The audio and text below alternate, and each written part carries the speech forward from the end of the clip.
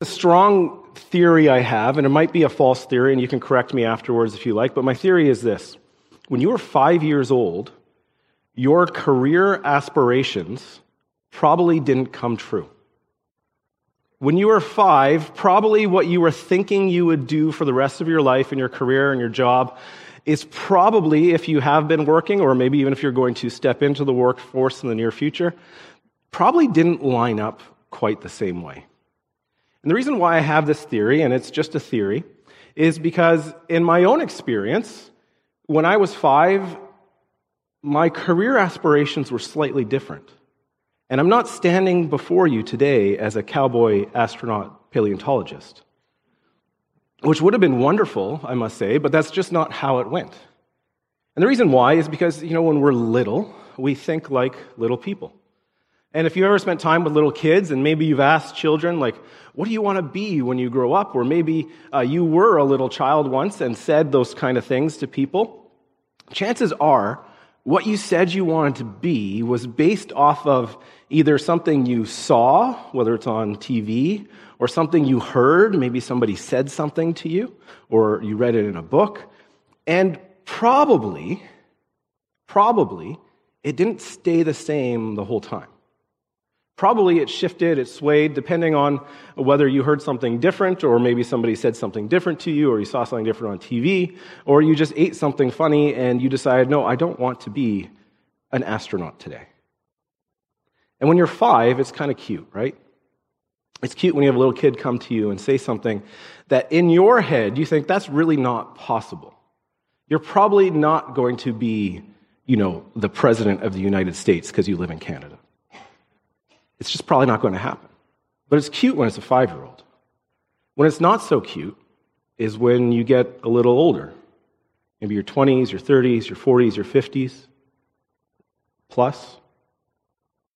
And you start to think and go, maybe I should do this, or maybe I should do that. And then you keep jumping and swaying from thing to thing, whether it's career or relationship or financial choices or whatever it might be. And you start to go, that's not as cute as a 5-year-old wondering this. It's actually a little worrying. It's worrying that there's no stability, no foundation in somebody's life. And chances are you've known people like this. And if we're really honest, chances are it might have been us who can be like this sometimes, where we shift and sway depending on what we're feeling today or what we've heard from somebody else. And we don't really have a clarity on who we are or what we should do. And sometimes we make choices quickly and rashly, based on not being solid, not being sure of who we are.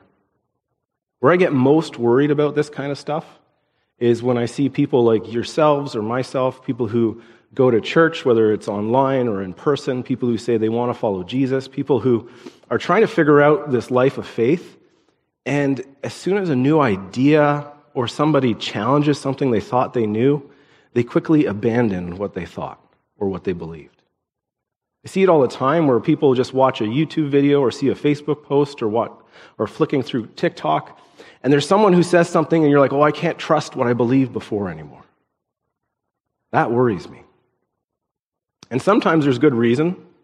Sometimes you are wrong. We all have those moments. But more often than not, we just start to doubt because we don't actually know, or we're not actually sure, what it is that we believe. We're not actually sure what our foundation is and how we live a life based on it. This is a deep concern that I have. It's a concern I have for you, is whether you are here in person, whether you're online, or maybe if you're watching it like months from now.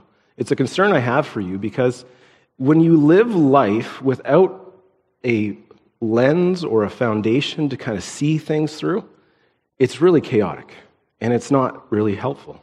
In fact, you'll be incredibly discouraged and you'll find that your life oftentimes just seems like it's falling apart all the time because you don't know what to believe or who to believe.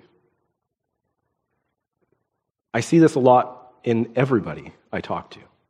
Now maybe more than ever. In part because sometimes we don't want to be dogmatic about what we believe. Like we don't want to say like, oh, I'm absolutely right. I can never be wrong. And that's not healthy either. But then there's the other side of it, the flip side of that coin that says, well, I don't really know. I don't know. It could be anything. And we have no real foundation to work with. Over the next 5 weeks, we're going to be in this series called Thinking Christian. And the idea of this series is to look at what our reality is in life and how do we have a foundation and a lens to look at everything we experience. If you spend any time with any people or on the internet or anywhere really, you will have a whole bunch of different ideas coming at you all the time. How do you know which ideas you should listen to? How do you know which ones you should go, no, maybe that's not right? Because some are not all equal. And the reason why we need to worry about this is because when we have an idea, it can grow into a belief. What you think, what your ideas are, whether someone gives them to you, someone like myself in a church setting, someone on the internet, someone anywhere, turns into what you decide you believe. Is this true or not? For you or absolutely? We'll talk about that 1 week. And then once you have those beliefs, it starts to dictate how you act. If I believe that, in Canada, you shouldn't actually drive on the right side of the road, you should drive on the left side of the road, I'll start driving on the left side of the road. It sounds dumb, I know, but that's how a belief works. Once it's ingrained in you and you decide to commit to it, you live a life according to it. Even if everybody around you says, that's not a good idea. So what you think becomes what you believe, which turns into how you act and live your life. And so over the next 5 weeks, including this week, we're talking about what it means to think Christianly or think biblically about our lives and about our world. And how do we base that on something? How do we have a foundation to grow so that we aren't like a 5-year-old who every good idea or every idea seems like a good idea, and we shift and sway so quickly without any solid foundation. My goal in this is the same goal the Apostle Paul had when he wrote to the church in Colossae. In your Bibles, you have a letter from the Apostle Paul to the church in Colossae, which is called Colossians. And this church was a very young church. It would probably have been around just a couple of years. It wasn't started by Paul. It was started by somebody else. But Paul was in prison in Rome for preaching the gospel at this point in time. And he wrote a letter to this church to help them understand who they are, what they believe, and why they need to hold on to it. And this church in Colossae was in a city that had a great history, but a not so great present. Their history was that they were incredibly multicultural, they were vibrant, they were a great economic hub. They produced cloth there that could only be found there. But then as neighboring cities started to grow, their economy started to take a downturn. And within the time period of Paul's life, there were 2 major earthquakes in the city and the surrounding cities. And these earthquakes leveled the city, completely destroyed the buildings, and they had to rebuild. In fact, just a couple years before likely the writing of this letter, they had their second earthquake. And so Paul is writing to this young church in this community that's faced great economic, physical, and natural devastation. And in this community, I'm going to guess that people were struggling with the reality that things were just a mess, that their buildings had crumbled a couple of years before, that their economy wasn't good, and that they were worried about the realities of life coming all around them. And as they were facing these worries, I'm going to guess that they were looking for hope. They were looking for something to believe in, something to help them through the hard experiences they had. And what would happen in that ancient world is you would have people come into cities, not just this particular city of Colossae, but all kinds of cities, and they would come in and just talk about ideas. They would come into like the main public square where people would gather, and they would talk about whatever philosophical ideas they might have about life. These people didn't always believe the ideas they shared, but their job, what they saw their job as, was to share as many ideas as possible with people. So people would gather into a common marketplace area and listen to these philosophers or individuals just kind of share all their different ideas about life and about how to live life and all these kind of things. It was kind of like the internet before the internet. People just spewed ideas. And they didn't even really have to be founded on anything. They just shared them. And then they collected money afterwards. And what would happen in a community like this, where people are facing economic and physical realities of hardship, is, well, they're looking for hope. And so they listen to these ideas and they go, okay, that's got to be it. This is good. And they go back and forth in all kinds of different ideas. There was even this cult that just worshipped angels in the city, who thought, well, that's where I could find hope. And so it's in this city, with this reality where people would kind of just spew ideas, good or bad, that Paul is writing to a young church, and he writes this in chapter 2, starting at verse 2. It says, "My goal is that they may be encouraged in heart and united in love, so that they may have the full riches of complete understanding, in order that they may know the mystery of God, namely Christ, in whom are hidden all the treasures of wisdom and knowledge. I tell you this, so that no one may deceive you by fine-sounding arguments. For though I am absent from you in the body, I am present with you in spirit, and delight to see how disciplined you are and how firm your faith in Christ is." So Paul, his goal in writing to this young church, and to me this is the same goal I have with this sermon series we're doing, is this: that you could be encouraged in heart. So that you can be encouraged in heart. Think about that. When you believe something firmly, and people tell you how wrong you are, that can be disheartening. It could be something like, you believe the Senators will have a good hockey season this year. And then somebody who would be like me would say, actually, no, that's not going to happen. Right? And that's discouraging. You're disheartened. Paul writes and he says, I want you to be encouraged in heart.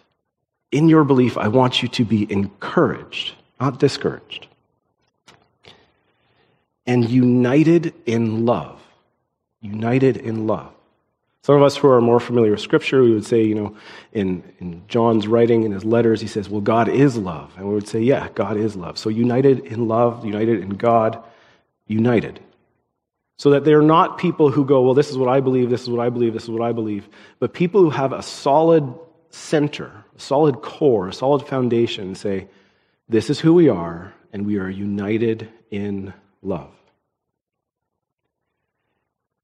And to understand in the fullness of who Christ is. And he says this about Christ: in whom are hidden all the treasures of wisdom and knowledge. So think about the world that he's living in, and there's some significant similarities to our world. He's living in a world where people just share ideas like crazy, and people go, okay, I like that idea, I like that idea, and we kind of take whatever ideas we want, and we go, that's what we believe. And he's saying, well, that's information. Sharing ideas, that's an information piece. But maybe that's not what we need. One of the things I've said to some of you, I've said to others, is my greatest concern about the young generation today is that they have a wealth of information, but they lack wisdom and knowledge. So they have a wealth of opportunity to know things. We have the internet, we can scroll something, we can Google something in a second. It's incredibly helpful. But we don't know what to do with all of this information. And Paul says it's kind of the same thing in their world. They have people coming into these market squares sharing all these kinds of ideas, and people are developing these ideas and going, this is what I believe, this is what I believe, this is what I believe. But they're not really based on any solid foundation. They're not being discerned. They're just absorbing idea after idea after idea and go, oh, that's got to be it. But Paul says in Christ is found all wisdom and knowledge. In Christ is the lens that we have for all the information that comes our way. And we can discern and sift through it, not just accepting every idea that comes our way, but go, okay, what is actually true? And that is a hard thing to do. But it's only really done in Christ. And Paul says that there are people who have fine-sounding arguments. Maybe we know people like that, who can argue anything. And you're just like, wow, that was really impressive. And he's saying, well, don't get disturbed, don't get dissuaded, don't follow just a nice-sounding person, someone who gives you a good argument. Find wisdom and knowledge in Christ. And he continues, he says, so then, just as you received Christ Jesus as Lord, continue to live your lives in him, rooted and built up in him, strengthened in the faith that you were taught, and overflowing with thankfulness. See to it that no one takes you captive through hollow and deceptive philosophies, which depends on human tradition and the elemental spiritual forces of this world rather than on Christ. For in Christ all the fullness of the deity lives in bodily form, and in Christ you have been brought to fullness. He is the head of every power and authority. In him you were all circumcised with a circumcision not performed by human hands. Your whole self, ruled by the flesh, was put off when you were circumcised by Christ, having been buried with him in baptism, in which you were also raised with him through your faith in the working of God, who raised him from the dead. When you were dead in your sins and in the uncircumcision of your flesh, God made you alive with Christ. He forgave us all our sins, having canceled the charge of our legal indebtedness, which stood against us and condemned us. He has taken it away, nailing it to the cross. And having disarmed the powers and authorities, he made a public spectacle of them, triumphing over them by the cross. Paul says, don't be dissuaded by these clever thoughts and arguments that people are sharing with you or challenging you on. Remember this foundation. Jesus died and rose again for you. The penalty of your sin was paid by Christ on the cross. You are forgiven any indebtedness you have to God. You're free. That's not a work that you do on your own. That's what Christ has done for you. And now that you are found in Christ, live like it. That's essentially what he said there. Remember that foundation. Paul's goal for that church, and my desire for everybody I meet, is to have that firm foundation so that they are not quickly disturbed or discouraged by the latest trend on TikTok or the YouTube videos they watch about someone saying this is why you can't trust this or this is why you can't believe. That you yourselves, just like me, build your life on something more than what you read on the internet. Jesus tells this amazing story in Matthew's gospel. He uses a quick little analogy here about what life is like with this. And what he does is he's in the section of scripture that we call the Sermon on the Mount, which is 2 or 3 really significant chapters of Jesus kind of exploring what the Old Testament teachings are, and he, what we would say is, fulfills them. He brings an interpretation to them to make them be understood and practiced in life. He doesn't take away anything from the Old Testament, which is really, really important for us to understand. But actually, if anything, he adds to it and says, this is what life with God is like. We are to be set apart like his people and to live a life that reflects that. And so in the section of scripture called the Sermon on the Mount, Jesus is expanding on some very central religious teachings of his day and says, in him you find the fullness of this teaching. And he gets to the end of this important section of scripture, and he says this in chapter 7, starting at verse 24. He says, therefore, everyone who hears these words of mine and puts them into practice is like a wise man who built his house on the rock. The rain came down, the streams rose, the winds blew and beat against that house, yet it did not fall, because it had its foundation on the rock. But everyone who hears these words of mine and does not put them into practice is like a foolish man who built his house on sand. The rain came down, the streams rose, and the winds blew and beat against the house, and it fell with a great crash. Jesus says, whoever hears his teaching and does what? Just hears it and walks away? No, he says, whoever hears it and puts it into practice. When you hear the idea, you develop the belief, and you start to live and act it out. He says that is a wise person.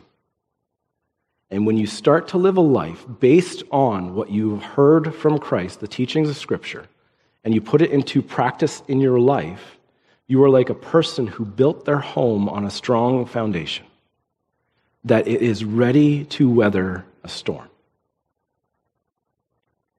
When you face a storm in your life, would you rather your house just be washed away or be stable and secure? As we've seen on the news, we've seen the devastation people in the East Coast and in Florida have faced with their homes because of the great storms that have hit them. And we have compassion and love and care for them, and we should be praying for those people as well as helping the best we can. But let's try and put that image out of our mind, but put it into a practical application of our life. What is your foundation? What is your life built on? Is it holding you up? Or is when it just so happens to be whenever somebody challenges you, pushes you, ticks you off, makes you feel sad, your life comes crumbling down? Whenever you face financial hardship, medical hardship, relational hardship, do you just go and go, God, why are you so horrible to me? Or is your life built on a foundation that can withstand the suffering and the pain that life brings? Paul's goal for the church in Colossae was that they had that firm foundation. Every pastor's goal for their church is that their church has that foundation. And no matter what comes their way, they are able to withstand, and if anything, are strengthened in the storms of life. What is the foundation of your life? Is it rooted in Christ, which is also rooted in biblical wisdom?